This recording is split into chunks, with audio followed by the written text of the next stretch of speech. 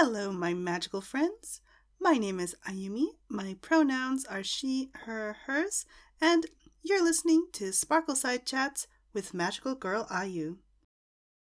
Whether it's your first or 41st time listening, we welcome you to our space to celebrate magical girls from every corner of the world. Before we jump into the news and so on this week, I wanted to mention that as a new month will start, I will be doing some extra stuff. I usually update on Ko-fi and in the patron-only Discord channel for the month around this time, but I will be making the announcement over on the Daily Zeitgeist this Friday for this month's coming episodes. Also, as this weekend is the first of the month, I will be playing 6 Degrees of Magical Girls on Sunday on my personal Twitter. For anyone unfamiliar, this is where people submit non-Magical Girl franchises and I connect them to Magical Girl franchises. It's called 6 Degrees because that's the traditional thing, but it really usually only takes 2 on average. Now, let's move on to what I've been watching as well as some Magical Girl news.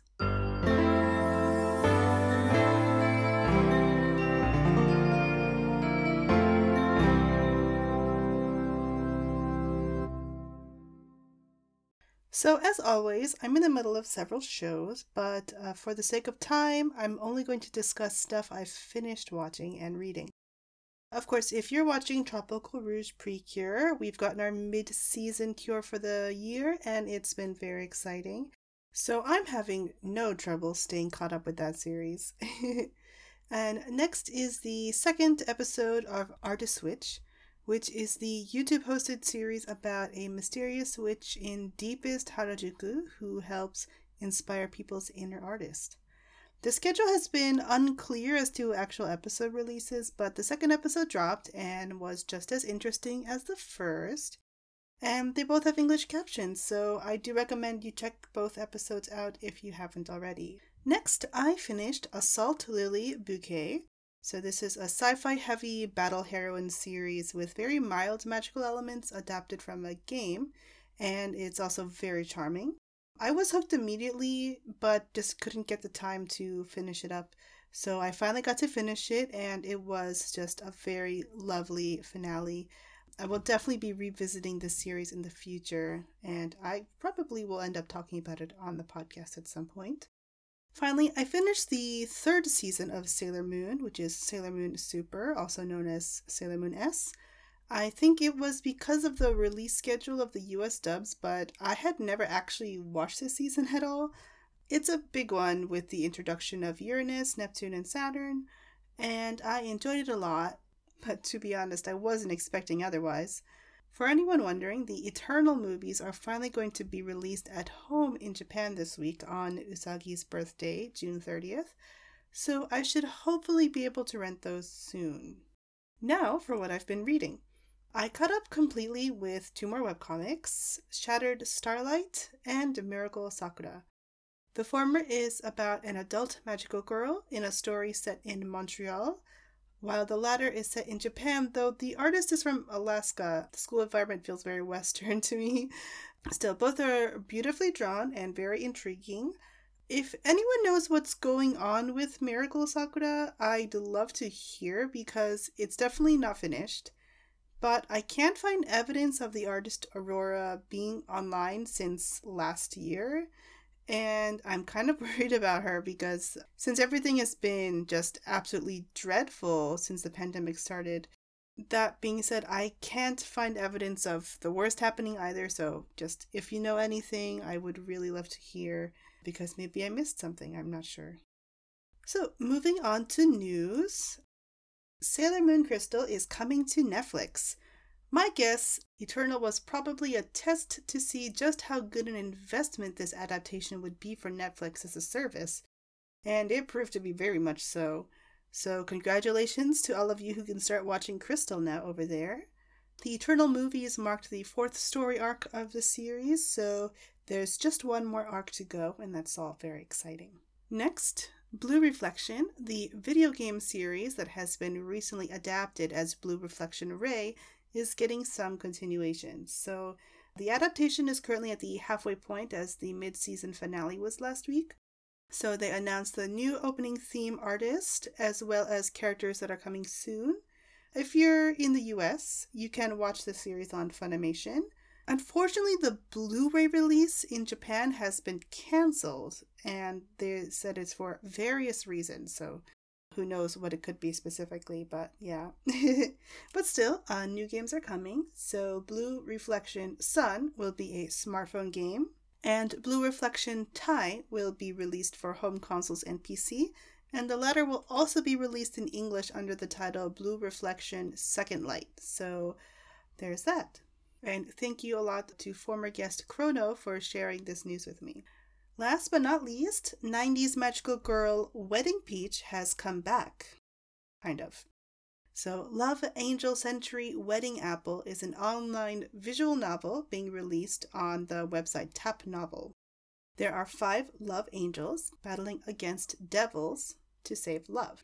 The Tumblr Hot Water and Milk has broken down a lot of stuff about the characters and story that's in English, so I'll link to that in the show notes. If you're interested in more information, you can check that link.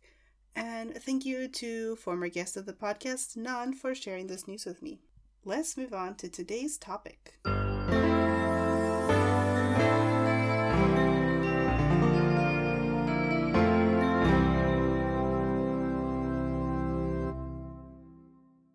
It's Pretty Cure Week, and today we'll be going into the 15th anniversary season, Hagut to Precure from 2018. Being a major anniversary season, there is a lot to discuss, but also the things unique to the season are very fun as well. The major themes are time, vocations, grief, and family. My guest Sasha is an internet friend, a fellow translator, and someone I love discussing magical girls with.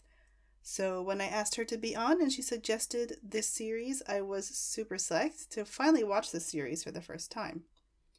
This show has a lot of twists, and I do try to spoiler warn, but this might be an episode where you should watch the series beforehand if you really don't want any spoilers going in.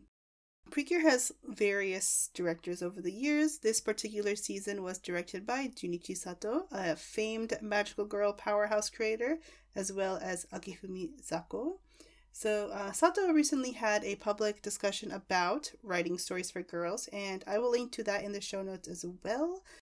Some warnings before we get into the conversation. There's a lot of discussion about things like childbirth and child care, as well as relationships between mothers and children, and generally this is suggesting cis women in particular. I know even for me, simply editing this podcast was a little rough for that reason, so just keep that in mind.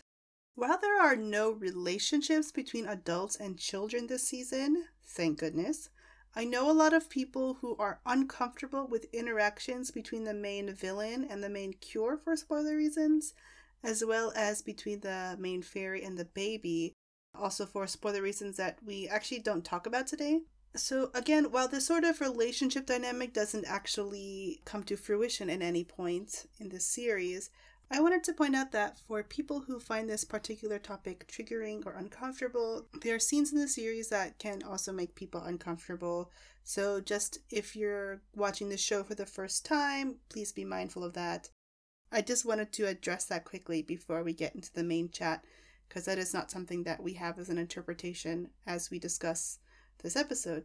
You know, things get very complicated when you have a show with time travel and people interacting with younger versions of people from their past. I really love this season, and I hope you do too, so please enjoy this conversation with Sasha about Hug Precure.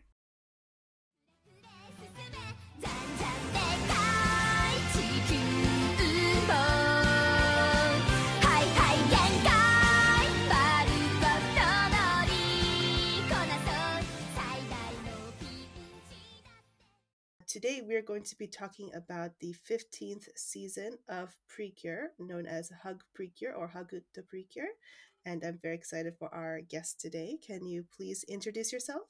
Hi, my name is Sasha. I go by she, her. And yeah, that's about all I can say about myself. Great. Yes, and you're a big time Magical Girl fan. We talk about Magical Girls all the time together. What is your history with Magical Girls? So I'm an old woman. When I was 8 years old, was actually when Sailor Moon was on TV. And I watched a couple of episodes of it and became completely obsessed. I recorded every single time it was on air. And at one point, we had this tiny little shop. So at the time, I was living in Kansas, so not a whole lot of places where you can get like tons of anime stuff back in this was like early 2000s, late 90s. Hmm. But we had this tiny little comic shop, and there they had the subtitled version of the Sailor Moon S movie. Oh, okay. And I watched that and was like so wowed that I was like, "Oh my gosh, is there more like this?" And of course, later on Sailor Moon did get canceled, or not really canceled, but they stopped dubbing it Sure, yeah. for a while, and then eventually Cloverway picked it up with Sailor Moon S and Super S. But yeah, I was like, "Oh my gosh, is there more of this?" and discovered that there was a whole bunch more in Japanese. So I started watching Sailor Moon in Japanese, and then I said, "Well, what else do we got?" And then I found Wedding Peach, I found Hime-chan's Ribbon, I found Akazuki Cha-Cha, I found all kinds of stuff, Super Pig, Hmm. and it just became this huge obsession for me. And how did you find these series? Because a lot of these never made it to the US. So this was way, way, way back in the day when it was just impossible to find anything. I don't even remember where I found them, but they were like 360p real player files that I had found. Oh my goodness, yeah. Yeah, way, way, way back in the day. And that was like the only way that you could find them unless they had actually gotten licensed, like something like Magic Knight Ray Earth or Hmm. Cardcaptor Sakura. So yeah, I just became obsessed. And I don't even remember everything that I watched back then, but oh my goodness. There's a lot out there, but it sounds like you're able to get really deep really quickly because those are a lot of like deep cuts even now. A lot of people haven't watched those shows in the States, I think. Yeah, it was one way that I did find a bunch of them was actually they used to have a long, long time ago. I'm just really dating myself today. They had these things called kiss dolls that were based on just standard kisekai. Hmm. And I went crazy with those, just little dress up dolls. And on there, they had them divided up by series. And Hmm. I would find a dress up doll from like a Magical Girl series, and I'd be like, "Ooh, what's that?" And so I'd check it out and see what I could find. Yeah, that makes sense. Hmm. Do you collect dolls? I collect more of the stuffed animals now, but Oh, back okay. then, my goodness, I had all of the like the old Bandai Sailor Moon dolls that had come out. Yeah. Yeah, I wish that I had kept them because they're worth a lot of money now. Oh, yeah. I think the only one I have left is I have an old tuxedo mask doll and I have the Sailor Mars doll. Oh, okay. Was she your favorite? No. she she actually wasn't. So I don't know why I had her, but Hmm. yeah, when I was growing up, they kind of like I kept changing who my favorite cuz first it was Sailor Jupiter and then it was Sailor Mercury and then like towards like the end of my obsession, I became just really obsessed with Sailor Venus. Interesting. I see. Yeah. So how did you get into Precure? So I taught in Japan for a little bit. I went over in 2010 and I was teaching a preschool kindergarten kind of thing. And Mm-hmm. all the kids kept talking about Pretty Cure. And I was like, what is this Pretty Cure thing? And I kind of decided that I was going to watch whatever my kids were watching just to, have something to talk to them about. Sure. So I watched Pretty Cure. I watched Kamen Rider O's, and I don't remember which Super Sentai was airing at the time, but I watched a little bit of that as well.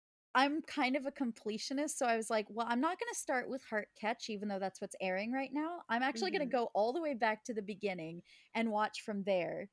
And I finished a lot faster than I thought I would because I became more obsessed with it than my kids were. Yeah, that's definitely a mood. Yeah, I did definitely catch up to Heart Catch, of course. Mm-hmm. And now I'm where I am now, and I've watched every episode. Yeah. I can speak from experience. I didn't teach very young kids myself, but to have so many students that like Precure, and then you try to talk to them about it and you realize, oh my god, you're the adult that knows way more about Precure than they do. Yeah. Yeah. It was a little embarrassing, and I do remember like at least one teacher did tease me about it, and I was like, please, I can't help it. It's just I love the sparkles. Yeah. So, what do you think it was that appealed to you so much at the beginning? Naturally, like one of the big reasons why is just I love magical girls, and I Hmm. always have. But a big thing is that Dario Pretty Cure had it was so different from a lot of the magical girls that I'd grown up with, because it really was that back in the day they didn't really do a whole lot of hand-to-hand combat. And Pretty Cure was definitely like an action series and a magical girl series. And Right. I was just shocked at how strong Nagisa and Honoka were. Hmm. And then as time went on, I was continuously shocked at how beautiful the animation kept getting Hmm. and how in depth the characters were getting. And just, I was shocked. I was completely blown away. Yeah, it definitely is very special in that way, I think, compared to other series, and that must be why it's still going after all this time. Yeah, my goodness. Yeah, you wanted to talk about Hug Precure specifically, though. So, why do you love Hug Precure in particular? So, Hug Pretty Cure, when it was airing, I remember seeing episode 4 where Homare tries to become a Pretty Cure and fails. Hmm. That episode was so shocking to me that I was honestly surprised Hmm. how well I could connect with that kind of feeling. And then having that coupled with the next episode where she becomes Kira Twal, it was so inspiring to me that from that moment on, I kind of just became a Hug loyalist. I was just like, this show cannot do anything wrong. Everything about this is going to be incredible. And as time went on, it really did just keep wowing me time and time again. Yeah, I was here, I was teaching, and I couldn't watch this season at the time because I was teaching on Sundays. So I kind of like end up completely missing this series at the time. Uh huh. But I loved all the designs, like characters looked super cute. I loved Hana's bangs. Yeah. I didn't know the story behind the bangs until I actually watched episode 1, but I loved that they were so different. And yeah, just like the whole style and the baby and everything. I remember trying to understand what was going on at least a little bit because of my students, but also like I remember I even had adult students asking like, "Is there a character with her own baby in this season?" I was like, "I don't know if it's her baby, but actually." Yeah. But it was like a very interesting thing, and the color palette is very different this season. It's so much more pastel, especially compared to the season before, Precure a la Mode, which had very very bright colors. So it was very intriguing to see like all the pastel and so on. It's very like lacy and very detailed character designs and stuff. But yeah, it's a very interesting series in that there's definitely a lot of things that are an homage to past Precure seasons. Absolutely. And there are also some things that make me think about magical girls in general. Certain things that are not exactly old hat for magical girls, but something we've seen before. Of course, so like the first thing being that there is a baby, which we've kind of had before in Precure, in Mahou Sky Precure. There was a little bit of that, but not as much as in this season. Yeah. But that kind of thing definitely has been in previous magical girl series as well. The idea of like taking care of a baby, yeah. I think the closest we've had to any character like Hagutan was, like Chiffon in Fresh Pretty Cure or Ai-chan and Doki Doki Pretty Cure. Hmm. But yeah, Ha-chan was definitely the closest we've had to like a human baby. Yeah. She herself wasn't human either. Yeah, I think the thing about this season is that it was like actually about how to take care of a baby, which also is reminding me a little bit of Ojamajo Doremi Sharp, the second season, Absolutely, yes. which also is like actually trying to discuss how to raise a child. There's also, I still have to watch more episodes of it, but there's the, I think it's from 1992 or 93, Mama's a Fourth Grader is another one like that. Uh-huh. That series is a little different. It's not exactly a magical girl series, but that one is similar in that there's like a baby that comes from the future, and it turns out it's similarly actually the baby of the main character. Yep. She's still a child, you know. So it's like that. I think that was kind of popular at the time, but I'm not sure. I'm still doing research on that series. But yeah, it's like that kind of thing is, you know, it's happened before, basically, in other stories. But it's been a while since we've seen that in Magical Girls in For recent sure. years. Yeah. Yeah. Yeah, so we have, yeah, baby from the future, and we also have a fairy character from the future who becomes a hot guy who runs a shop, so something we've seen before in Precure. Yep. Yep. Yeah. Yeah, we have, you know, this kind of look at time and the future and destiny. So it's a very interesting series overall. And how do we summarize this series for anyone who hasn't managed to watch it yet? The natural thing that people do tend to say for like the main themes for it is the idea of, like you said, the future and time, and they of course say careers is one of the big things about the series. Sure, yeah. But to me, it really does feel like that idea of the future Mm-hmm. in general is the main concept of it. This idea of the future, whether it's 2046 or something, or Mm-hmm. if it's just tomorrow, Yeah.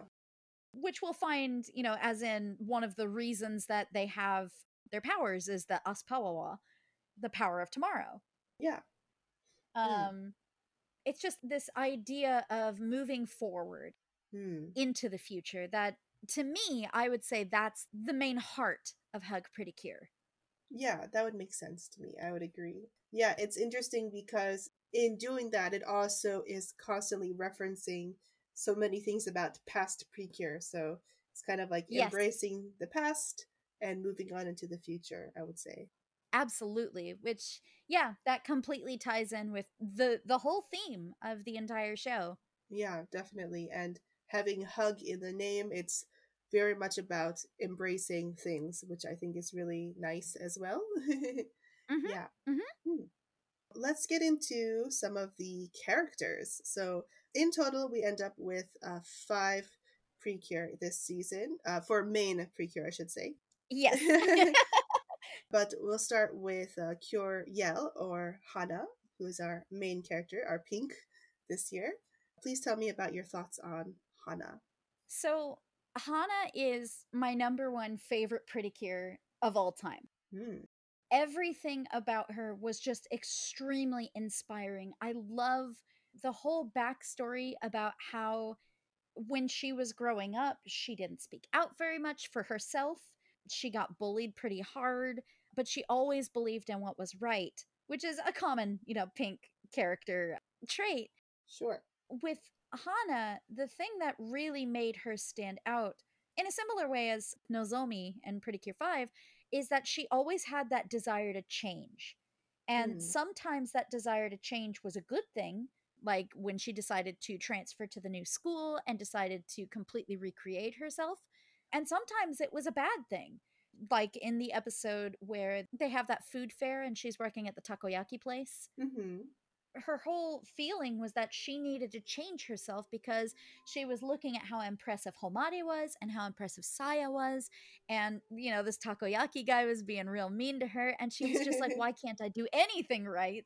I Mm-hmm. am just a complete wreck. So I thought it was really fascinating that that desire to change and that desire to become the Hana she wants to be both became a good thing and a bad thing from time to time. I thought it was a really brilliant character trait for her. Yeah, yeah. And also just really good for, again, kids to see. Even for their heroes, they're not always going to be perfect, but that's okay. Yeah, it was really inspiring the way that they did do that episode of I can't even transform because I'm just so out of it. I don't believe in myself anymore. Mm-hmm. And seeing how she recovers from that is, again, I keep going back to this central theme of moving towards your future Mm-hmm. regardless of the bad things that happen. It Yeah. was a very good message towards kids that even if you do feel like everything is over, oshimaida, Mm-hmm. or that you don't have anything to look forward to, or that you're not good enough, eventually, with time, you can pick yourself back up again and you can believe in yourself again. Definitely. Yeah, she's really great. I love her. I love her relationships with the other characters as well, especially Gosh, yes. her grandmother is so cute. Yes. That episode where they get to spend time with her grandmother was very, very charming. But even just like her relationship with the other cures and Mhm. like her family and everything is all really, really sweet. Like you said, she's very similar to Nozomi. Like at the start of the series, she still doesn't know what she wants to be in the future, which again is actually a lot more common than most people want to think. Yep. A lot of kids are, especially kids, are under so much pressure to choose something. Her two friends throughout the series, Saya and Homare, are these girls who had these dreams very early on, and so she probably also feels more pressure from that as well. Yep. Yeah, it's very much about like taking the next step into tomorrow and then into the future. So yeah. I can go on about Hana for ages and ages and ages. But yeah, she just is very inspiring. And I love the way that she not only does go through that change and believing in herself, but Mhm. no matter what, she has always believed in her friends, regardless of Yes. what happens. Yeah. That is just, oh, it Hmm. touches my heart. Yeah, and she is very high energy and she is the cure of energy. She is here to cheer everyone on, and that's why Yep. her whole motif is a cheerleader motif, which is super cute. Yes, it is. It's so Yeah, cute. all of their costumes are based in different vocations, as it were, but yeah, that particular choice is very nice, I think. Yeah, And definitely also ties into later events in the series. absolutely. Yeah, let's move on to Saya, our second cure, Ange. Saya is actually my favorite design out of the entire group, Hmm. and probably other than Amy Lulu, she's actually got my favorite transformation sequence as well. It's just so beautiful. Oh yeah, definitely. But Saya was another really interesting character in that idea of change, Mm-hmm. because I really enjoyed her character arc about how she was expected to essentially follow in her mom's footsteps. Mm-hmm. And as she went on, she was like, I don't know if this is really what I want. I don't know if I can follow in my mom's footsteps. But Mm. secondly, if I even want to follow in my mom's footsteps. Yeah. And seeing how her character kind of goes through that struggle of, well, I'm supposed to do this, so I feel like I have Mm-hmm. to I need to tell mom that I'm not going to do it because I found a different dream. Yeah. I really thought that was fantastic, especially the episode where she does kind of get that inspiration. That was another episode that I could go on and on about how important Mm-hmm. it was. Yes. So it's funny because our last Precure episode was about Yes Precure 5. So we talked about Karen, who was the blue cure of that season, and how she kind of goes through some similar story arcs in a way, including what she wants to be. Though I would say that Saya's is a little bit more specific. You know, she also wants to be a doctor, which happens time and time again with blue cures. Yep. Yeah, she more specifically wants to be like an obstetrician. Yes. Yeah, she wants to, assist with childbirth and all of that. So it's a very interesting, very specific kind of thing. Yeah, like you said, the episode where she figures out that's what she wants to do is really nice. And the episode where she finally actually gets around to telling her mother is also a very good episode because it does feel like she started out acting very early because her mother was an actress, and that's a natural thing I think for a lot of families in show business. But it looks like she did enjoy it sometimes, but it was never like her main thing, right? Absolutely. It was a lot of family pressure. I think that she did enjoy acting to an extent, Hmm. but I think that it really was that pressure that made her say, well, I don't know if this is really for me. Yeah, Because I think not so. only did she have that expectation that I have to follow in my mom's footsteps, but also it was Hmm. the expectation of I have to be as good as my mom was, Yeah. which a little bit too much pressure on a kid, I think. Yeah, I think so. From what we see in the series, it is kind of suggested that she is very good at acting. She could be as good as her mother if she put that effort into it. But Yeah. It wasn't necessarily her happiness, so that's more important. Yeah. Okay, so let's move on to our third cure, Homare, or Cure Etoile. We've already mentioned a little bit, but let's talk about her a bit more. Yeah, Kira Twal probably has one of the strongest starts for a Pretty Cure. Mm-hmm. Her introductory episodes were really, really beautifully handled, not just in terms of the content, but also in terms of the animation. My Yes. goodness, the animation in episode 4 was just astounding. Yeah, yeah, definitely. Yeah, I don't remember who it was that did the sequence where she's climbing up the Oshimaida. Oh. Yeah, in episode 4, it starts when Homare has failed at getting her Mirai crystal, Mm-hmm. or her future crystal, sorry. From that moment on, when Hana sees Homare just crying on the ground, there is just this absolutely beautifully animated sequence of Hana saying, like, I don't know what you're going through right now, but no matter what, you just can't give up. You can do this just as Mm-hmm. long as you don't give up. And for a beautifully acted, beautifully animated, beautifully executed scene, Mm. that episode has kind of stood out to me as one of Mm-hmm. my favorite episodes in Pretty Cure. That makes a lot of sense. Homare's dream is around ice skating, and she's Yep. already an ice skater, and there's a lot of pressure to animate ice skating beautifully because like ice skating is supposed to look beautiful. Yes. Yeah, it's a very important aspect as well. But the episode director is Yuta Tanaka, who has done Okay. a lot of stuff since Yes. The animation directors, there are two. There's Kodai Watanabe and Nako Yamaoka, but they don't have pages up, so I don't know if they've done anything else. It does look like this was Kodai Watanabe. Okay. Yeah. I wondered why they chose figure skating, and I was like thinking about like, because like Yuri on Ice was on around this time, and that was very Yeah. big. Even that was not as well animated all the time as Precure was this season in terms of those scenes and so on. Yeah, this season was insane. It's just absolutely insane.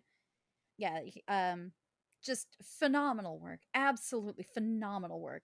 The voice acting, the music, the animation, the direction, it still floors me to this day. Yeah. Yeah, this episode and like that particular storyline with Homada is very interesting. She is someone who has kind of already seen that like success very early on, and so that causes more pressure, of course, to continue on. And how do you continue after you peak so young? Yes, exactly. Learning how to get back up after failing, finally. Homade's whole arc is kind of like our peek into what the themes of the entire series are going to be. Hmm.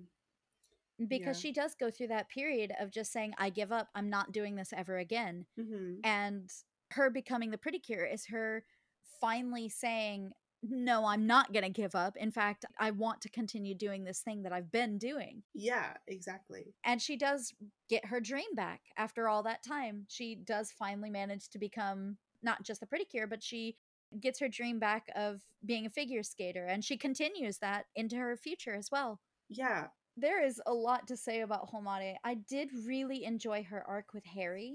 Mm-hmm. I really loved the fact that they had this whole thing about her having this crush on Harry and it not panning out. Yeah. It's not a message that you see happen a whole ton Mm-hmm. in kids' shows, but the fact that not only did it just not pan out, but she still got along with Harry after it not panning out. Yeah. Yeah.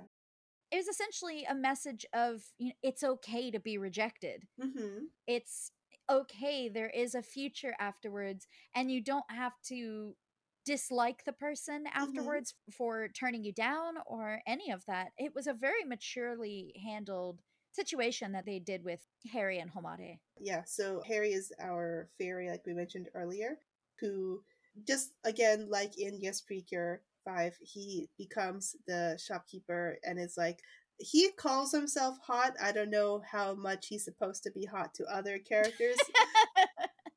That's his words.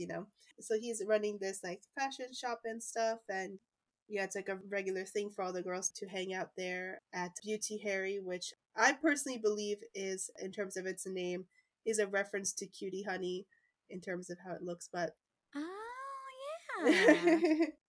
I'd never even thought about that, but it probably could be a reference. yeah, it looks very similar, like when you write it out. So Toei did Cutie Honey, didn't they? The kids version of it? at least some of it has been done by Toei. Yeah, far from the first reference to Cutie Honey and Precure, but Yeah.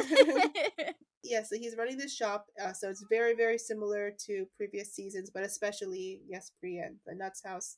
You would think it would make sense for him to have a romance with one of the cures, which is what happened in Yespri, but instead we have this situation with Homare where she is into him and he's like, I'm really sorry, I do not have the same feelings for you.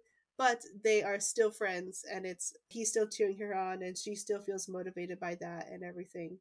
She is given the chance to cry as well, which is good. Yes. Yeah. Really important stuff. I really, really liked the way that they handled that. Yeah. Yeah. Because there was a worth in still telling him and getting that feeling out there, even if it did mean getting rejected. It was a really just beautifully handled message. Definitely. It's very important to see that for sure, because I think that that is a very common way for people to feel like it's the end of the world. The person I like doesn't like me back. If you're a romantic person, that's one of the first times that you kind of start to feel that heartbreak. Most definitely. Yeah. Hello, everyone. This is Ayumi from A Future. If you don't want spoilers for the mid-season part of the team and so on, this would be a really good place to stop listening. So, shall we talk about Lulu and Emidu? Yeah, I don't think that it's possible to really separate the two. They would not want it either. Exactly. In the show itself, they really just do not separate. These two need to stay together. Yeah. It's interesting because they are very separately introduced at first. Yes. I remember thinking for a while, like, oh, how are these two going to become friends? Because I knew they were going to become friends, and I really enjoyed that character development and that friendship. Yeah, Lulu is our first android Precure. I think something that I think this season seems to have kicked off now is the idea that anyone can become Precure, something that is still running up until this season. Yes, Yeah. indeed. Yeah. Anyone can be Precure, and that really starts this season where we have Lulu, who is an android, and she is evil, something that we have seen in previous seasons of Precure, right? The redemption cure. Starting all the way back in Splash Star, even if Toei won't acknowledge them. Yeah. Yeah, definitely. Yeah, redemption cures are a big thing, and I do think it's interesting because yeah, like in terms of ones that have the name cure, it starts at fresh Precure. And I noticed that in her introductory episode where she joins a school and like lives with Hana and stuff, she is described as fresh and mysterious. I was like, oh, I know what you're doing indeed. here. Yeah. So that was very interesting. She comes in separately through this route, and then we also have Emidu, who is a friend of Hana's younger sister, and so she's introduced in a different way, just naturally. And yeah, I think that they're very interesting separately, though they don't want to be separated because once they become friends, it's like a lifelong thing. Most definitely, yeah. They always refer to themselves in the Japanese as the Dekoboko combo, which really, really, it does describe them to a T. Just a very at odds kind of, the odd couple kind of situation. Emiru is completely terrified of any bad outcome, which in her own way is that feeling of not being able to move forward, because if she moves forward, something dangerous might happen. Yeah. And Lulu is essentially literally telling her the percentage chance of that happening to encourage her to stop worrying so much. Yeah, it's very funny to see like that. She definitely feels like she's a little trapped. I don't know if it's also because of how she looks. Like she is very, I mean, she is younger, but she's also generally very childish. And yes. That's very interesting, especially looking at her family. Her parents are kind of in their own world. That's one way to put it. So she has a lot of pressure, social pressure, that's mostly inflicted by her brother, Masato, who we'll get to later for sure. Mm-hmm. That like she cannot move forward because of this like pressure to do things that he says are ladylike or not do things that he thinks are not ladylike. It's very frustrating for her. She kind of has this like not like an actual cage, but you know, that kind of idea. Like she is being prevented from like being her full self. Absolutely, yeah. Yeah, Lulu is the person that brings her out of that and, you know, helps her to get to a possible future. And in the same way, Emiru does the same thing for her as well. Mm-hmm. She shows her that there are possibilities outside of what is logical. Yeah. We do see that even after she becomes a cure, we see that Lulu is a little bit freaked out about the fact that she can't write music the same way that Emiru can, Mm-hmm. because she's having a hard time putting her heart into it. And Emiru kind of breaks her out of that feeling of having to do everything logically and perfectly. Mm-hmm. So, in a way, they both teach each other ways to move forward for different reasons. Yeah, definitely. Again, like you said, you know, they're very different from each other, but they balance each other out in this way that I think they start to feel like they cannot be without each other. Yeah. They become Precure together, and that also is very, very touching because in their development as characters, they both realize that they want to become Precure, but as far as I know, only one of them can become Precure because there's only one Mirai Pad left. And that episode is very, very touching because they're both so desperate to transform together, they can't do it alone. Yep. And that power finally gives them the miracle of the pad just like splitting in two. It's like, okay, fine. It's the future And basically said, "All right, fine. You've convinced me." yeah, so their power, their belief in each other, and their friendship gets them to transform together, and it's very cute. And they're both like very Lolita inspired Mhm. costumes and so on. Yeah, and so they become Cure Amour and Cure Macheri. Even now, like a lot of people comment on the name Macheri as a Cure name because Mhm. it definitely breaks the mold. Yeah, it kind of does. Yeah, I guess it opens up the world for how to name a cure. Absolutely. I mean, we had characters like Milky Rose and Shiny Luminous and stuff. So I'm like, you know what? We could accept a Mashiri. Yeah. Yeah, but they're very cute together, and I love their powers. I love that they have like this a guitar. Mhm. Again, looking back to previous seasons of Precure, having a guitar again. But yeah, so they're pretty awesome. And do you want to talk a bit about Hagutan, our baby character? Oh, Hagutan. Probably to me, Hagutan is the cutest of the baby fairies that we've ever had. Yeah. Not just because she is a human baby, but also just she feels very real. Mm-hmm. I have worked with early childhood education. I've worked with kids as young as, under 1 years old. Yeah. Hagutan felt like a baby to me. Like she actually felt very much like an actual baby. I thought that she was Mm-hmm. very, very cute, and I loved her backstory. Yeah. Because, of course, we see her throughout most of the series as Hagutan.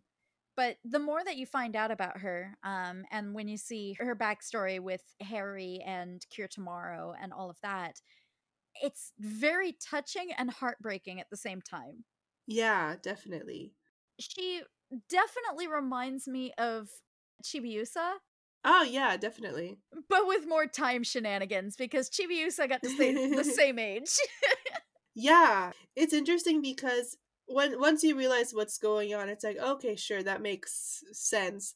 But the idea that going back in time turned her back into a baby is it's a very interesting premise, to be sure. Yes. Yeah. I really love the concept of I need to go back and get my mom. Like, it's such kid logic. Like, I don't know what to do, so I'm gonna go get mom. Yeah, literally traveled back in time. Yep. Yeah, and it's very interesting because she calls Hana Mama the whole series. Yep. In a way where it's like you think, oh, it's just, she's a baby and she doesn't know, but no, she knows. She 100% Yeah. knows, and she's like, "That's my mom." Yeah, even if she doesn't know herself yet. So it's very interesting for sure. All the characters are coming back from the future for one reason or another. And it's a very interesting kind of situation where thinking about the possibilities of the future and having characters come from a future, I should say, not the future, but a Yep. future, Yep. and trying to change the past. I loved her so much. Like, there are people out there who don't like babies. Mhm. I don't personally feel that way, but I know there are people who don't like babies. And so I think that that part might get annoying for people like that. Sure. Yeah, but I loved it a lot. I love babies, so I was like, yes, give me all the babies. You mentioned earlier, it's a lot like Ojamajo Doremi Sharp with Hanatan. It's like if you combined Hanatan with Chibiusa, and that's how you get Hugtan. Yeah. Yeah, definitely. It's a very interesting concept for sure. To be honest, I kind of already knew she was Cure tomorrow before I started watching the series, but it was kind of fun to figure out how they introduced that concept. For sure, yeah. I guess we're gonna probably get into a little bit more spoilery stuff as we talk about Henri. He's a very important supporting character in this series, I think. Henri is quite possibly one of my favorite side characters in all of Pretty Cure. I'm Hmm. sorry, Kaoru. I do love you, Kaoru, but also, my gosh, Henri is such a well written and fascinating character. Hmm. Not just in his presentation with Cure Anfini, but also just his character in general. Yeah. Really loved his introduction, where he was essentially kind of sowing the seeds of doubt in Hana Hmm. about how, like, well, what do? You just cheer them on? Okay, I guess. Yeah, yeah. He's also such an interesting character for like his own desire to like kind of break down gender stereotypes and so on. Yes. He is very much unafraid to be exactly who he is, no matter how that bothers anyone else. I also thought it was interesting. We've had a few other half Japanese characters in Precure, but he's like the first one that really talks about it in a very direct way when he is Yes. first introduced. For anyone who doesn't know, there are different terms that people use for half Japanese people. And, we have different comfort levels between us about like which ones we like. But in this case, he actually is very specific about which term he prefers. I don't remember which episode it was, but in one of his first episodes, it's revealed that, oh, he is the child of a French person and a Japanese person. And so Hana asks if he is a hafu, and he says, no, I'm not half of anything. I am a double. So he uses daburu.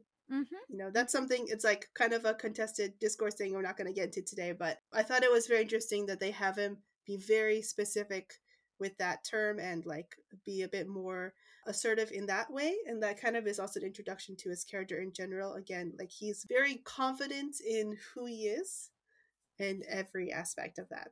Yeah. And I think that's one of the reasons why it was very easy for the Kurayasu Corporation to kind of weasel their way into his comfort zone. Mm-hmm. Because Henri knows who he is and what he wants to be. And as he gets older, they actually do have an episode where he expresses some level of gender dysphoria in that Mm-hmm. he is not comfortable with the fact that as he gets older, he's getting taller and his voice is getting deeper and all of Mm-hmm. that. Yeah. And it's very easy to see how the Cryas Corporation managed to say, well, if you don't want that to change, if you want to stay the way that you are, we got like one way we could help you out, huh? Yeah, definitely.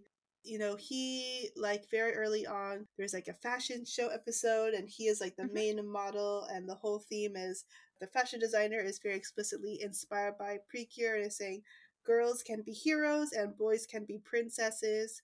It's a very beautiful episode, and he early on is like constantly a kind of a damsel in distress kind of character, and he's just like, oh, Yeah. this is my role, it's fine. He's constantly joking like, oh, I've been captured again, help me, girls. Mhm. But yeah, when he does start to like feel that way, like it's very heartbreaking because of course this is very natural to happen to many people. He's kind of afraid for what that means for like who he is basically. In that episode, a big part of it is really that he doesn't want to be pinned down by other people's expectations. Yeah. Because in that point, they had the paparazzi essentially Mm-hmm. kind of spying on him when he was helping Lulu with her collar. Yeah. And being like, "Ooh, is this a new romance going on?" And he very explicitly says, "Back off. I do not want people trying to box me in. I don't feel comfortable with that. Leave me alone." Yeah. Yeah, it's very interesting to see like that is a constant thing that he has to deal with because he is such a famous figure skater at this point.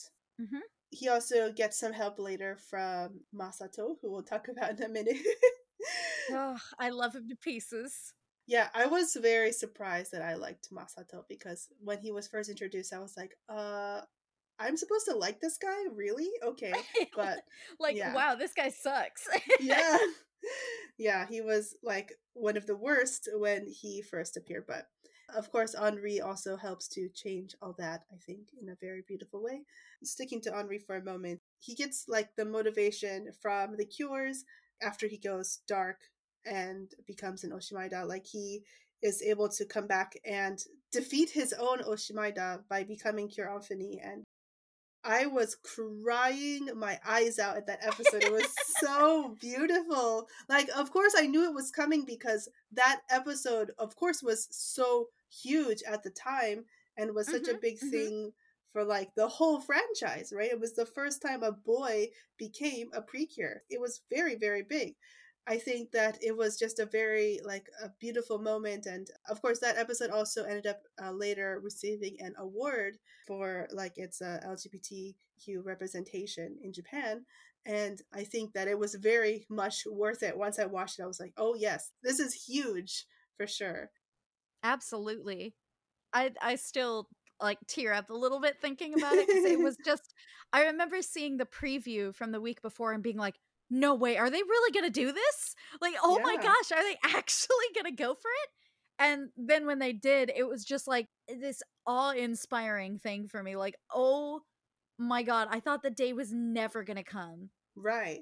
So again, this season came out right after Kira Kira Precure a la Mode, where we almost had a boy Precure. Oh, rest in peace, Cure Waffle. Yeah, exactly. So like we know for a fact, like we have seen in the notes that there was a very big possibility of there being a cure that season, and I don't know why, but things failed there. And so luckily we were able to get in the next season this moment. And we'll talk about it more later, but basically I'm under the impression that he could have joined the team and become a precure if he wanted to, but he was very focused on his own dream. Hmm. Yeah. He knew what he wanted out of life and he wasn't going to let anybody get in the way of that. So, like, that Yes. makes total sense. Yeah, absolutely. He's wonderful, and I'm so happy he exists for like everything about him. And Hmm. it was such a big thing at the time that year. There was a whole incident with, gosh, I need to find like the actual news articles about it, but there was like a hotel where they had like the precure rooms and I think it was either Kamen Rider or Sentai, I don't know which, and they were very much gendering them, and they had to officially apologize because there was a boy that wanted to be in the precure room and they had like denied him that. Oh my god. Yeah, yeah. I need to find that article because I remember that being a thing at the time as well. But it was just like, it was like a very basic thing. Like, people should know by now that there are boys that like Precure, like little Yeah. boys. Like, for me, it's like, of course, I've known them. I've known boys that like Precure, even like 2-year-old boys, and they're so cute. Yeah. Yeah. Well, wasn't there that one poll where it was asking little boys what they wanted to be when they grew up and like a ton of them wrote Pretty Cure? I don't know if it was a ton of them, but it was definitely a significant amount. Yeah. So it is a thing that, yeah, there are boys that want to be precure. And so Henri is this great, like, example, like, yes, boys can be precure too. And yeah, I'm sure in the future we will get a full season boy on the team, but for now, Henri is what we have. But it's really nice. I love Henri so much. He's just so good. I love him. Yeah, actually, let's talk about Masato because we're on this topic. Mhm. Mhm. So Masato is Emiru's older brother, and when we first see him, he is just this terrible force, like constantly pushing Emiru to deny herself the things she wants to do because they're not ladylike, and he is constantly butting heads with Henri. Being very concerned about the things he does that he considers too feminine. And Henri's like, whatever, dude. Mhm.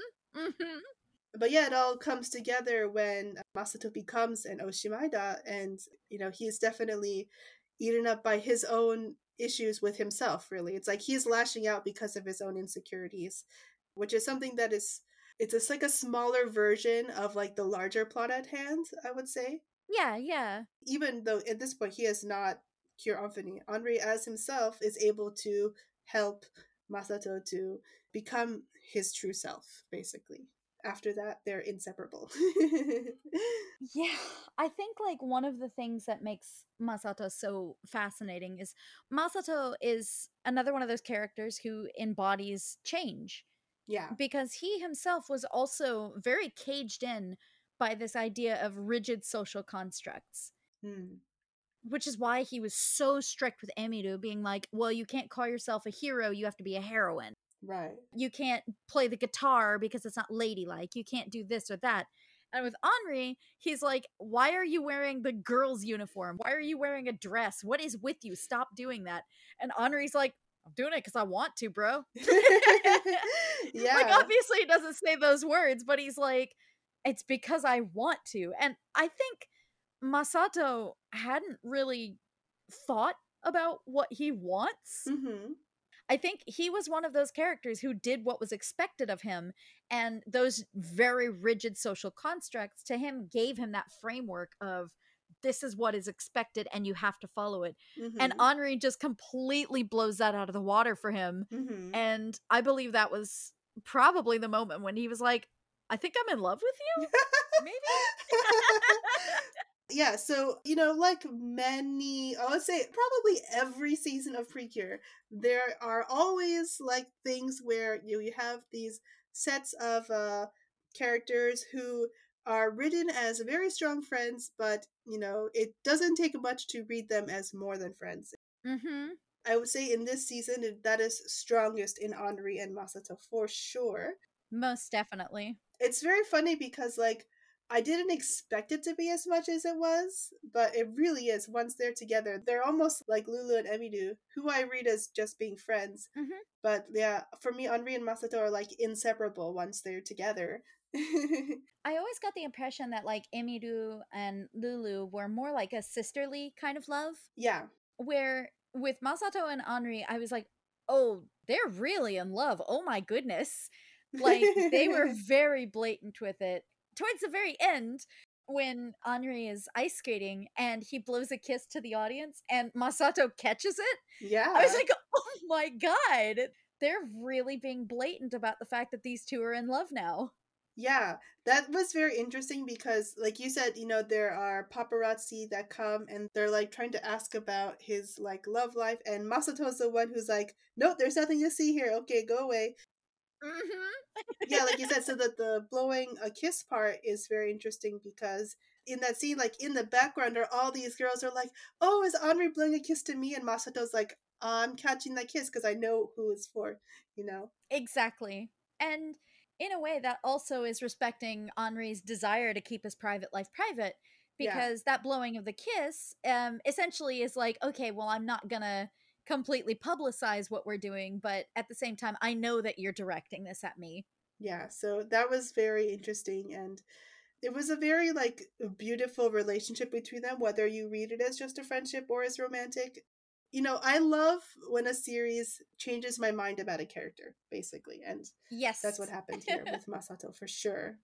I really like was so shocked that when I first met him, like, wait, this is a guy that like everyone likes and thinks is with Henri. What's going on? But Yeah, it was very beautiful. And again, it was like that kind of microcosmic thing where Henri's embrace of Masato is very similar to what happens at the end of this series as well. Mm-hmm. Yeah, so I think it's very nice. So I do want to talk about the villains. Unfortunately, there are so many, we cannot talk about all of them, but we're going to talk about like the two main villains here. Just in terms of like, I guess the order of spoilers, let's start with Dr. Traum. All right. Yeah. So again, we're many generals. So Dr. Traum doesn't appear until about, I want to say like a third of the way through the season. He's in 23, I think. Yeah, I think so. Yeah. So this is something I noticed just because I've also been watching Yes Pre at the same time, but his whole style reminds me a lot of Bloody from Yes Pre Cure 5. Mm-hmm. We didn't talk about in that episode, but he also wears a top hat and is an older gentleman and has a slightly different mode of attack than the other generals in that season. But yeah, so Dr. Traum he's very interesting, and he's actually the one who created Lulu Amour. So he sees himself as her father, and she looks like his daughter who passed away, if I'm not mistaken. Yes. He essentially kind of made Lulu to help him cope with the grief of losing his daughter, if I'm remembering correctly. Yeah, so that's already something that's very interesting to think about, but he is still also one of the baddies for a while. And it's a very interesting thing that I had to like do research to figure out because he was referencing time and time again that his name also means dream. Mm-hmm. That was something where I couldn't even figure out what language it was. Turns out it's German. It's from Traumen or something in German.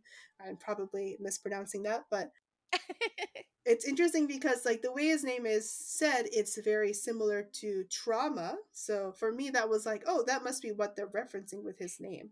Yes, I had the exact same thought. Yeah. So somebody probably noticed, oh, this word for dream in German sounds like the English word for trauma. Let's do something with that, you know. Yeah. But yeah, he's a very interesting character. I mean, this is a season where like every bad person turns good by the end, Yes. which I really enjoyed seeing. And so he is no exception, but he has a hard time winning back the affection of his daughter, Lulu. So that was very funny. I really enjoyed the fact that even though he considered himself Lulu's dad, she was not super into it. She was like, Mm-hmm. not very comfortable with him calling himself her dad. And there were Mm-hmm. several times where she's like, no, don't, I'm not going to call you that. No, stop. Yeah. They had a whole episode about him desperately trying to get her to acknowledge him as her dad. And towards the end, I don't think that was ever resolved. I think that she actually did tell him, I'm not comfortable with this, and Mm-hmm. I am not going to refer to you like that, which was a pretty impressive thing. Mm-hmm. Yeah, so there's the Christmas episode, which is really funny because he dresses up like a green Santa. He spends the entire episode trying to like give Lulu a gift and say, oh, you know, from father to daughter. There is a little bit of closure in that episode in that they hug each other and then she does call him father once. Yes. And he was like, oh, thank you. Can you say that again? And she's like, no. Yeah, she denies that and then she just like keeps backing away from him and like runs off. But it's a very interesting relationship in terms of that idea of like just because someone older than you says that you should be like much closer than you are, that doesn't mean that you have to give them what they're asking for, if that makes sense. Yeah, and I think another thing that Hug Pretty Cure does go into a lot is the idea of family and what Mm-hmm. makes a family. Definitely. Part of what made that so wonderful to me was that it was this idea of just because someone made you, like just because your mom or your dad made you, doesn't necessarily mean that they have to be your family. Absolutely.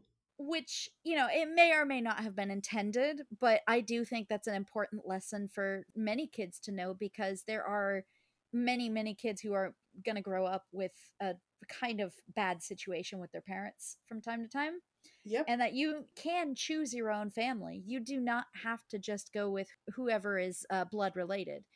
It's like the full blood is thicker than water Mm-hmm. quote. I don't remember the full quote, but essentially saying, no, blood may be thicker than water, but blah, blah, blah, blah, blah.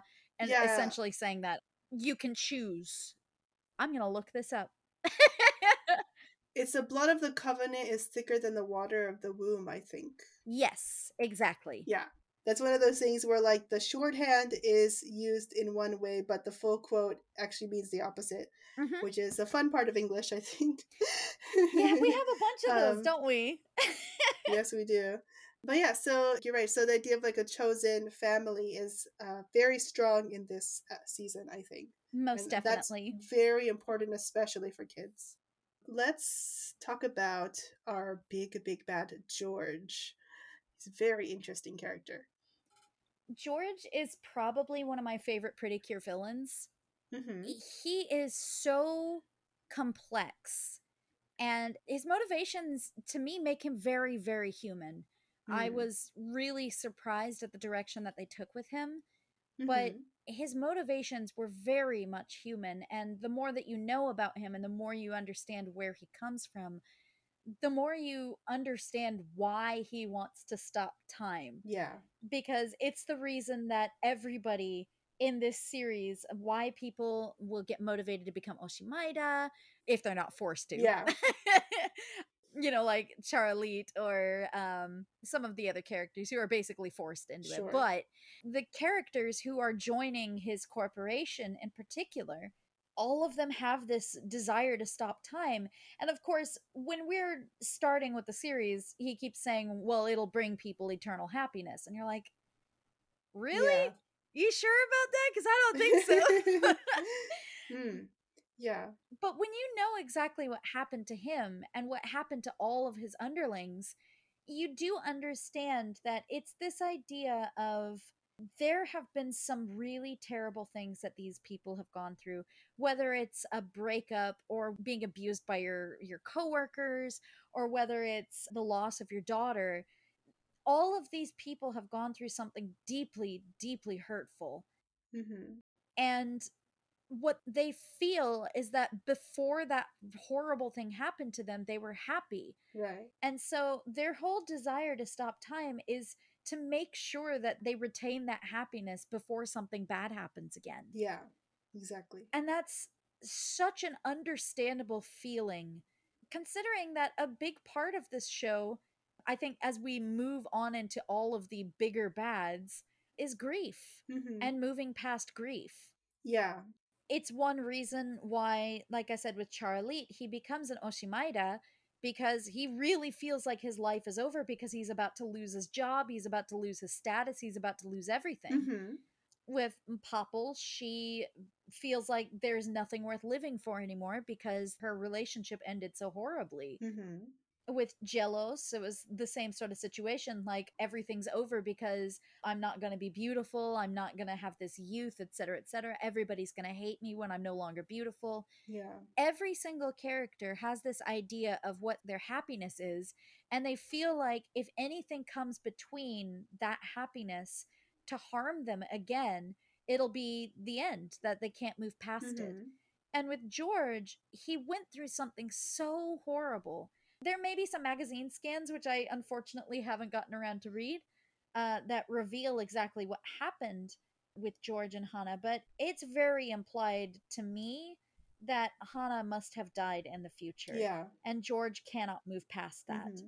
And knowing how Hana is in the present, it's so understandable why someone might break down after losing someone that important, because Hana is such a support to everybody around her, and she always has wanted to be that Mm-hmm. way.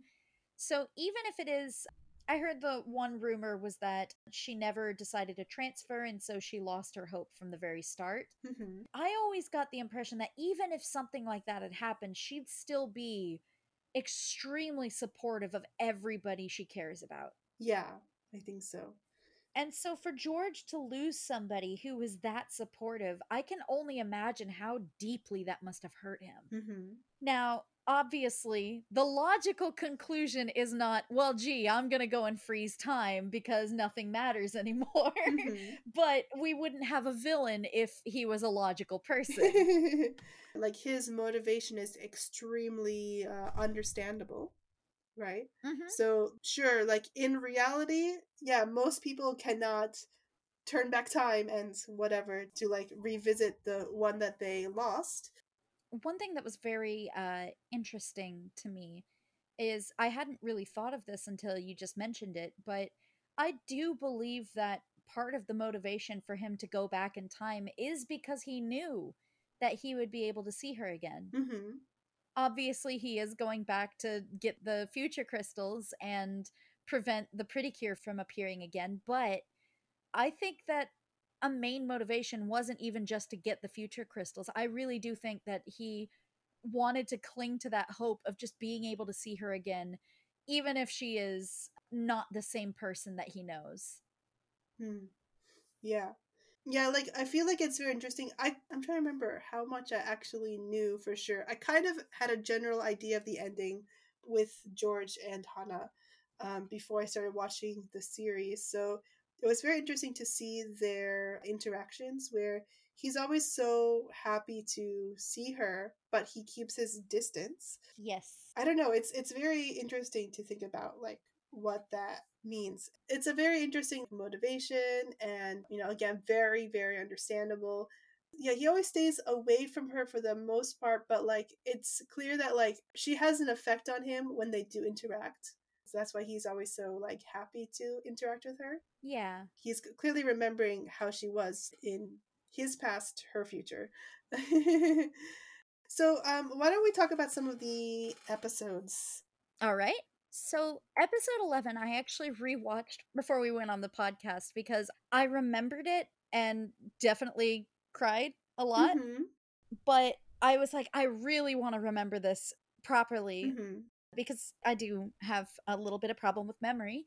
So I rewatched it and it really was just as good as I remember. It was immediately after the episode with the food fair Mm-hmm. where Hana can't transform. Yes. And she feels like it's her fault that at the end of that, uh, Hugtan uses up all of her Aspawawa to protect Kiriel before because she can't transform. Mm-hmm. And because of that, Hugtan she passes out, Mm-hmm. and Hana is going through just horrible feelings of guilt and worthlessness and everything, and considers even giving up being a pretty cure because she thinks she's Mm-hmm. not worthy. Mm. But her mom comes in and essentially, comforts her and tells her things like that she is more wonderful than she gives herself credit for, and that she can move past this, and that she has the capability to change and all of that, and that no matter what happens, she's always going to love her. Yeah. And of course, that feels great to hear from mom. Like, if you've ever had a pep talk from your mom like that, that is like the most wonderful feeling. And in this episode, Charlie has become an Oshimaida because of the abuse from his coworkers and how everybody has said, this is your last chance. You don't get anything else after this. And Charlie, inside the Oshimaida, is constantly wondering like, why am I so worthless? Why couldn't I do anything right? It's no wonder that they all turned on me. It's because I'm awful. I have no talents. I have no future. I have nothing left. Mm-hmm. And Hana, at one point, manages to manifest what's called the Melody Sword. And it is exactly what it sounds like. It's a big ol' sword. Mm-hmm. And she goes to cut down Charlite. And immediately before she can do it, she sees a vision of him and how terrified he is. Mm-hmm. And she essentially like moves her hand away and says, "No, that's not what I want.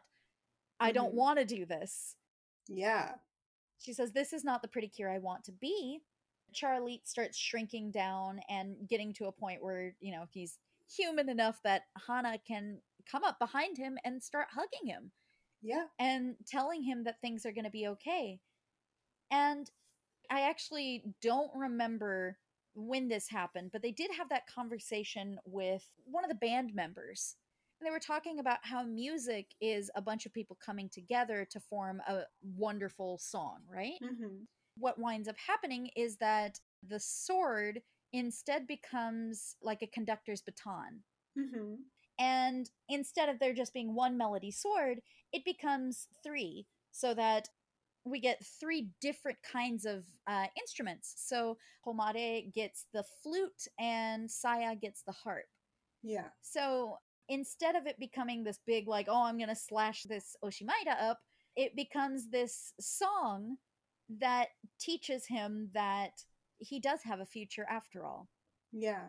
The part that really, really affected me so much was Hana throwing the sword away and being Mm-hmm. like, this is not the pretty cure I want to be, which is a thing that you'll see throughout the whole series is Hana saying, this is not the Nonohana I want to be. This is not the pretty cure I want to be. This is not the weapon I want to have. It's basically her saying, like, I know what I want to do, and it's not this. Yeah, I think it's very nice. Like in general, again, it's the whole theme of the season, embracing your enemies instead of like cutting them down. And yeah, Mm-hmm. it was very moving to see that, like the Melody Sword becoming this whole other thing. And it was still very exciting, like kind of new finishing move with all the girls together.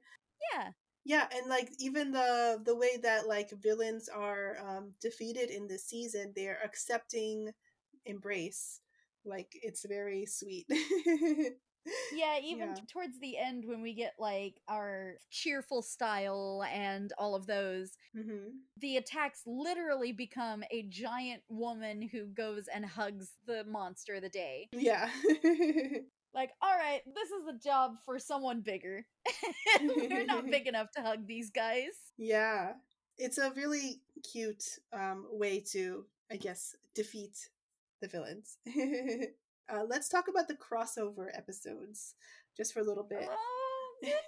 Yeah. So I did not know this was going to happen when I was watching this season, but I was very happy when it did because so it's episodes 36 and 37.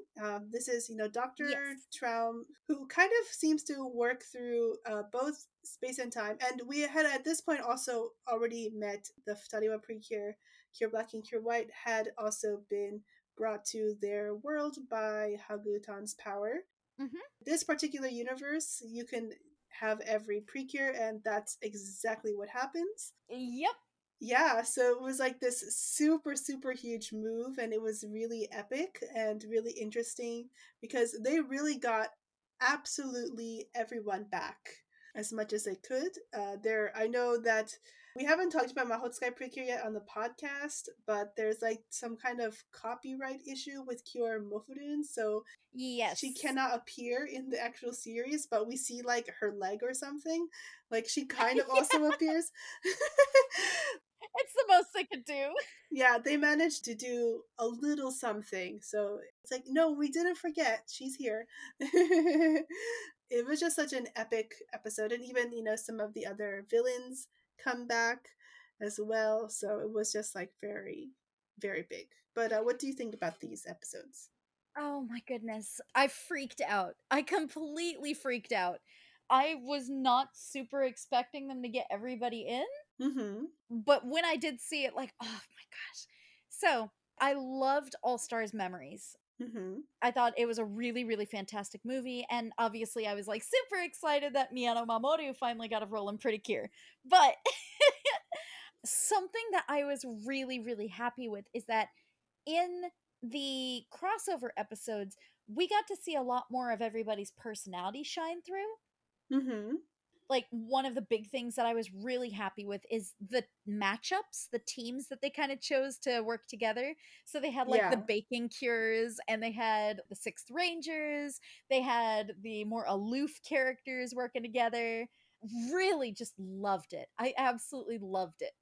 Yeah, it was like so much. And as someone who still has not watched every season of Precure, I was still able to kind of figure out the connections and like kind of like piece together the personalities of the characters a lot more. And One thing I Yes. also really liked is that at the end of both of these episodes, they like kind of introduced the characters after the episode. Yes. And the way that was, obviously for the kids watching, like, who are these characters? I don't know them.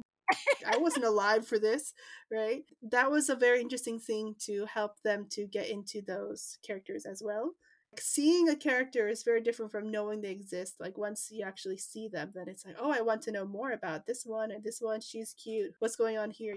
Stuff like that. So, I Exactly. mean, Yeah. it was just a great way to celebrate the anniversary, I think. Like I said, the team ups were really, really nice. I really loved the way that they did that. But like you were mentioning before earlier, I loved that we got to see some side characters too. Like, I am always a big fan of seeing more Boombi. Boombi is just so good. Oh, yeah. Yeah, getting to see him in there was pretty surprising. We also got to Hmm. see like Cure Sunset and Cure Wave at one point, I think. Yeah. There was Cure Pekodine and Cure. There was, I think, Royal Candy was there as well. Like, it was really everyone. They acknowledged Cure Windy and Cure Bright. Yeah. I was like, yes, you finally did it. I missed you guys so much. It's going to be very interesting when we talk about Splash Star on the podcast because it's just like such a weirdly forgotten season. And it's so sad. It's one of my absolute favorites too, and it's just so horribly forgotten. Hmm. So underrated. Just a great season. Yeah, I'm looking forward to revisiting it for sure because that was my first Precure. That's so good. Yeah. So let's talk about episode 41. Okie dokie. This is the episode where Emidu finally realizes that when everything is all over, that Lulu is going to go away. Yeah, it's a lot. That episode is so deeply heartbreaking. Hmm. Obviously, like, Emidu's face is like the best part of the episode. That their little cat face when she's trying to pretend everything's okay. Mm-hmm. But really, it was such an important message to kids, I feel. Mm-hmm.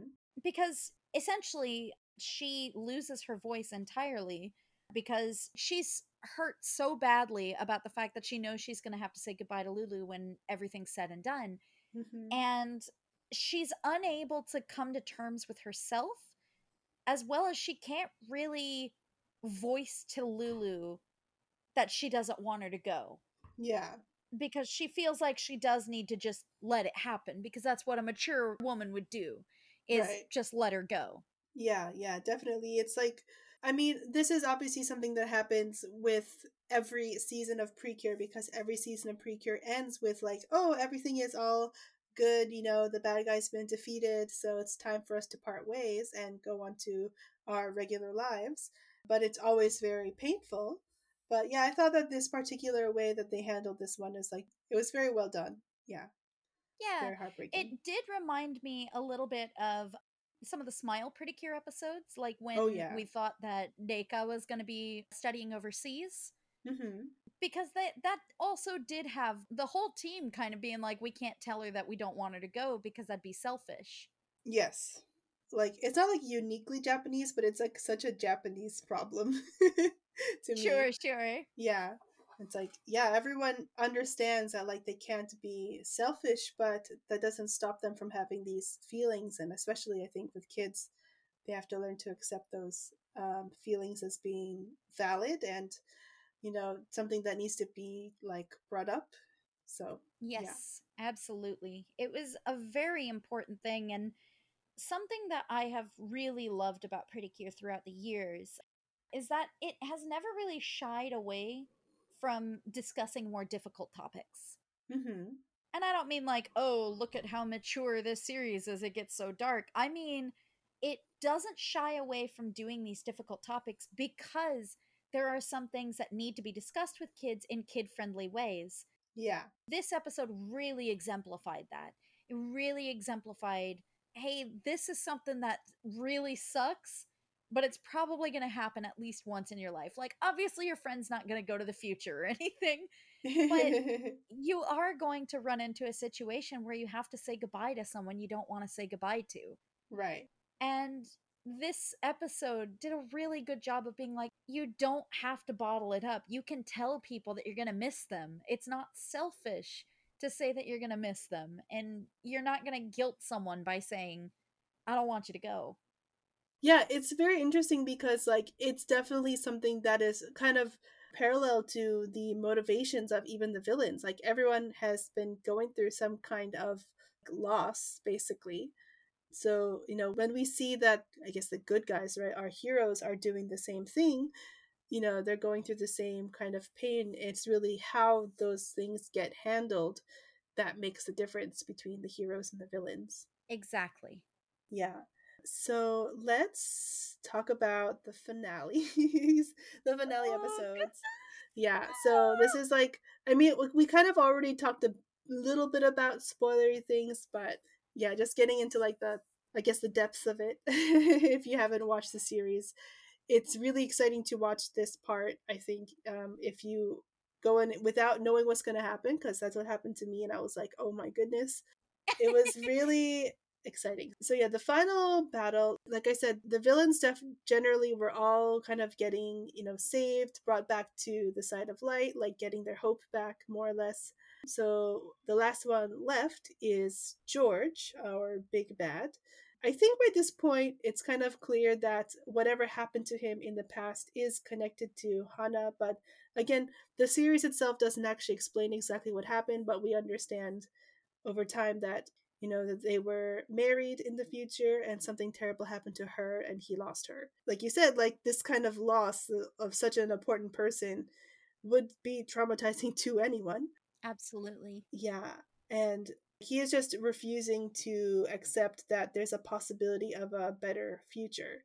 In terms of how time works in this series, it's not really expressed exactly, but we do get like one tiny shot of present day George, Yeah. which is interesting. So we don't know how it's resolved exactly in that way, but Yeah. I think one of the reasons that they did keep it vague is because the whole interesting part about how we do the time skip is that it essentially showed that that future that they were so afraid of didn't even have to come, that they mm-hmm. could change that future and make it into something better, something that was a little brighter than what Mm-hmm. was about to happen, because that was a very, very bleak future for everybody involved. Yeah, there's so many possibilities for the future. Nothing is written in stone basically is what the show is trying to say. Yes. The final battle is very heartbreaking because it goes through like he basically swallows up Hakutan, and of course it's like when you think about who everyone is in relation to each other, it's like so Hakutan has been revealed to be Cure Tomorrow, a pretty cure of the future. She is very much literally a representation of the future, but she's also spoiler alert, the actual child of George and Hana. Yes. So it's like his despair is so big that it's literally swallowing up the future, his direct future in his own child. It's very sad to think of it that way. Just like so heartbreaking, but yeah. Especially if you consider, like, even before Hagutan came back from the future, I cannot imagine how much pain she must have been in, Mm-hmm. because it was her dad who was causing all of this. Yeah. And her dad was essentially the one who had frozen her friends. And the kind of pain that would have caused George to do that, and the kind of pain that it must have caused Hagutan, is just really, really heartbreaking to think about. Yeah, definitely. And it's like we've seen how that has happened in the past, like with Sweet Precure, for example. We Yes. know how painful that is, but we don't get to really experience her feelings because Hagutan remains a baby for the whole series. We never really get like her actual side of things, if that makes sense. So that was like the Yeah. only thing that was a little disappointing about this season is I would have loved to see more about showing what happened in the future with us actually hearing from her, if that makes sense. Yeah, I definitely felt the same way. I really wish we could have seen more about Hagutan's future. Yeah. But still, it was a very moving final battle. Like many seasons of Precure, there is a final battle, and it's like you gotta do one more thing to like really level up everyone. And the way that it's handled this particular season was so beautiful to me because I mean, I always cry at finales anyway, but it's basically the power that Curiel has really kind of goes through to everyone because it's not every season of Precure, but there are many seasons of Precure where by the end, everyone that we've met throughout the whole season has to be involved in cheering on the Precure in their final battle. But in this season, it's kind of bumped up to the next level where everyone who cheers on the Precure also become Precure temporarily. And I thought that was like so beautiful. It was definitely just so wonderful. I loved all of their Cure designs, especially Dr. Traum having his like mecha design. Yeah, exactly. It was like they really did put in the effort to make everyone into a distinct Precure, even if it was just for 5 seconds. Mm-hmm. And I thought it was interesting because also, like I said before, Cure Anthony transforms before everyone else, would suggest that he could have transformed the whole time. Like he could have been helping out the whole time, and he was just not. He was just not helping the Precures. Like, it's not my job. It's fine. I'm not the hero here. He's like, you guys got it handled. It's all good. Yeah. It was really cool to see absolutely everyone becoming Precure, even if it's just for a moment, and everyone comes together to do this final attack, like you said, the super mega giant hug. So it's just like the super giant hug that is literally from everyone hugging George to bring him back. And then, Hana, I can't remember. No, she's still transformed as Curiel, but yeah, Hana does go and is the last one to say goodbye to George before he goes back to his time. It's a very moving scene for sure, and I was like screaming. I didn't know it was going to happen at all. Yeah, so that was a fun surprise. Just personally speaking, I think that muscle grandma could have taken George on her own. Yeah, oh my god, that was incredible. It was so fun to see that happen, to see absolutely everyone becoming Precure. And then, of course, like you said, Masato and Henri have a moment as well at that end. It was so good. Yeah, so it just like very beautiful all around and very exciting. And it's also not just like the actual characters, like that kind of rule would extend out to the audience, the viewers of Precure. So anyone who is cheering on the Precure can also become Precure themselves, is the kind of message that's being given, which I think is really great. I definitely remember sending a screen cap of Hana saying that you're all pretty cute. And I remember posting like a gif of Bryan Cranston just pointing to himself like, me? Yeah. So it's really great. Yeah, absolutely everyone is Precure, we promise. It's That's me. I'm pretty cute too. yeah. I immediately was thinking about what it must have felt like for all the kids watching that episode as well at that time. Do you want to talk about like the very end, the last episode, as they're in the future? Oh, so the last episode was really sorry. I did like the big sigh because it makes me sad. Parts of it make me sad. Other parts I thought was really, really incredible. Mm-hmm. I am still so impressed that they decided to have Hana be both the CEO of her company and have her kid. Mm-hmm.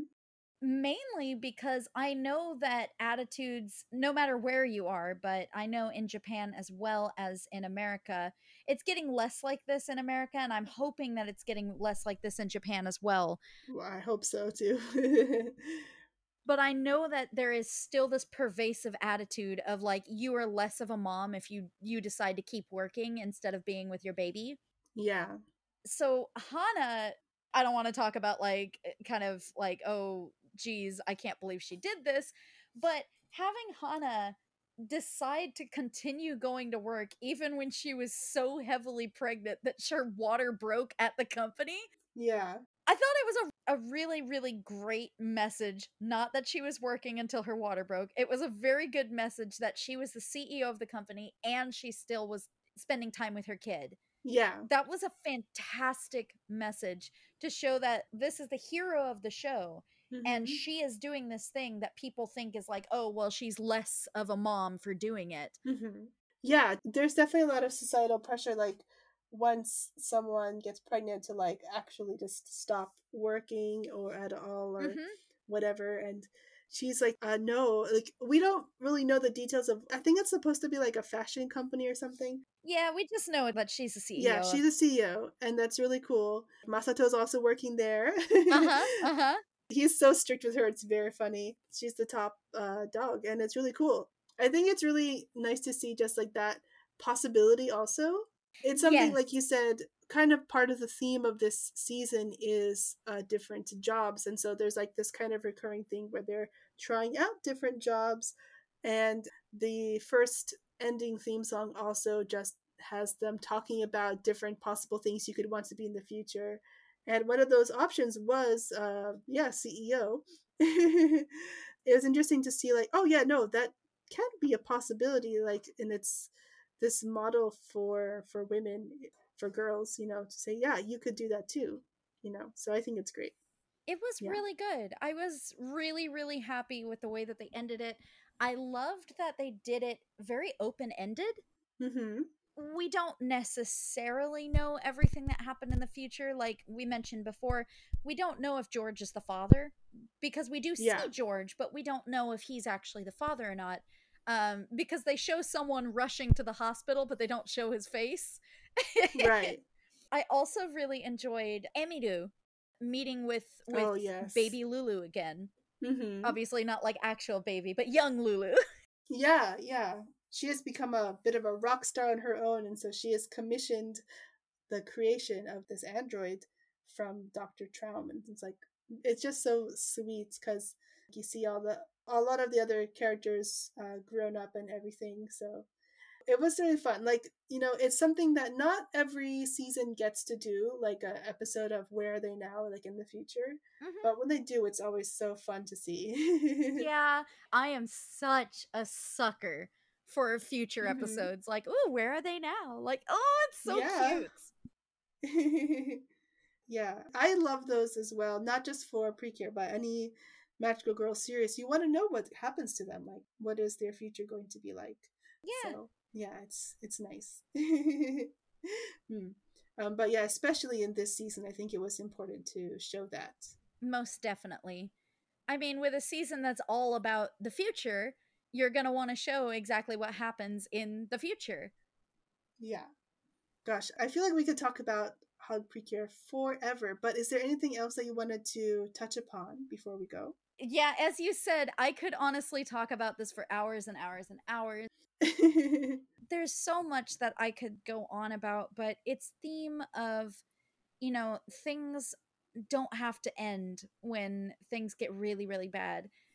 It really touched me. And part of the beauty of Hug Pretty Cure, in the end, they do address this, is that a lot of magical girl series do tend to still have that message of like hope versus despair, Hmm. but a lot of times they do kind of just show it with kids. Right. And with Hug Pretty Cure, they do that with adults as well. And they do bring up several times, well, you're adults, so you've already made your decisions, and so you don't have a future. But Hmm. they fight back against that. And they're like, yes, we do. Yeah. Like, just because we're older doesn't mean that we have to give that up. Right.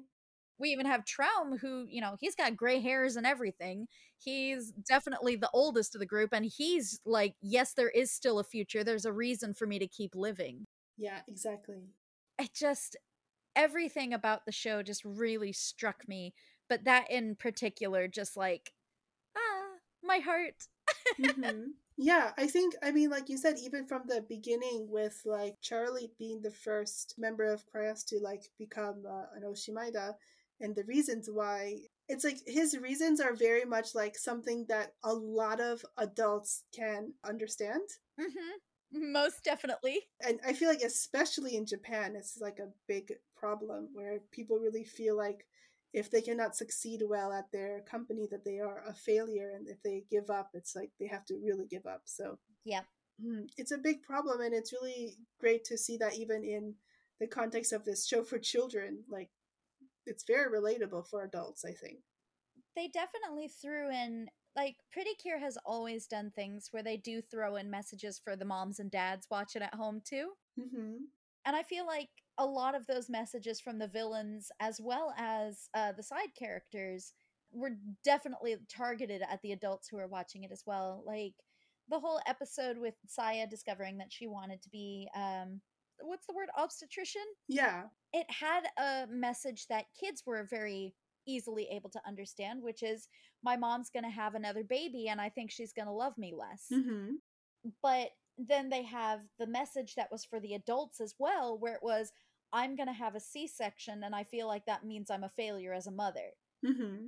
Which I don't think that the kids who are watching are really going to necessarily understand the significance of that. Right. But the adults at home definitely understood, like, oh, yes, this is a problem that a lot of people run into, where Mm-hmm. they feel like, oh, well, I need to give a natural birth, or else it means that blah, blah, blah. It's just very stupid. The feelings are not stupid, but like the stupid societal pressures that Mm-hmm. a lot of mothers may feel at some point. Yeah, and that's especially the case in Japan. You know, there are blogs and stuff. I'll probably link some of the show notes about like the state of child's birth and maternal care in Japan is like terrible.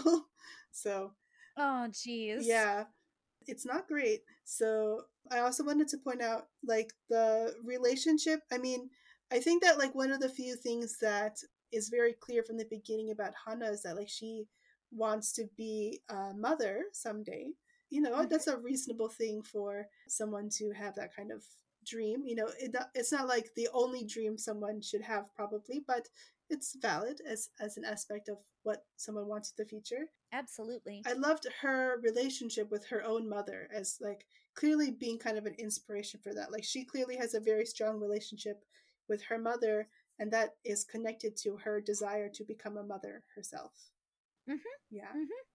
Like we mentioned in episode 11, obviously her friends did help as well, but it's really her mom's encouragement that helped her remember, like, okay, well, I am good, I am loved, I am cared for, and I'm not a failure.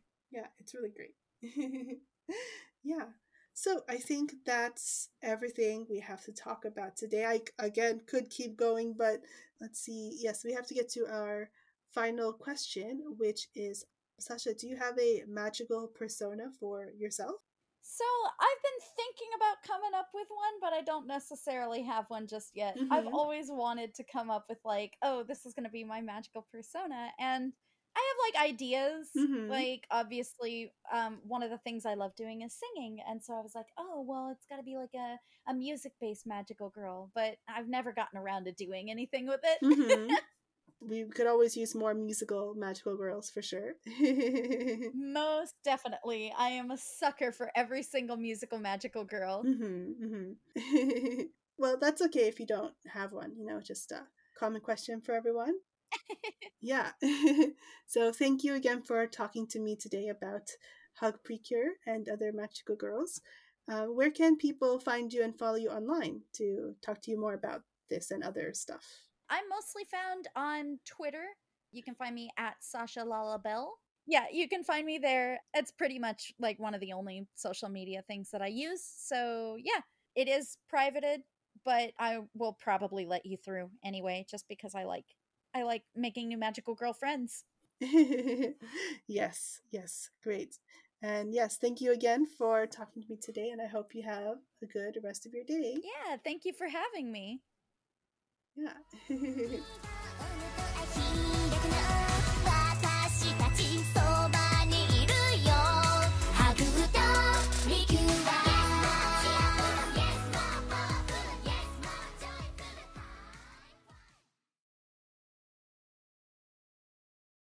Thank you so much for listening to this episode of Sparkleside Chats with Magical Girl Ayu.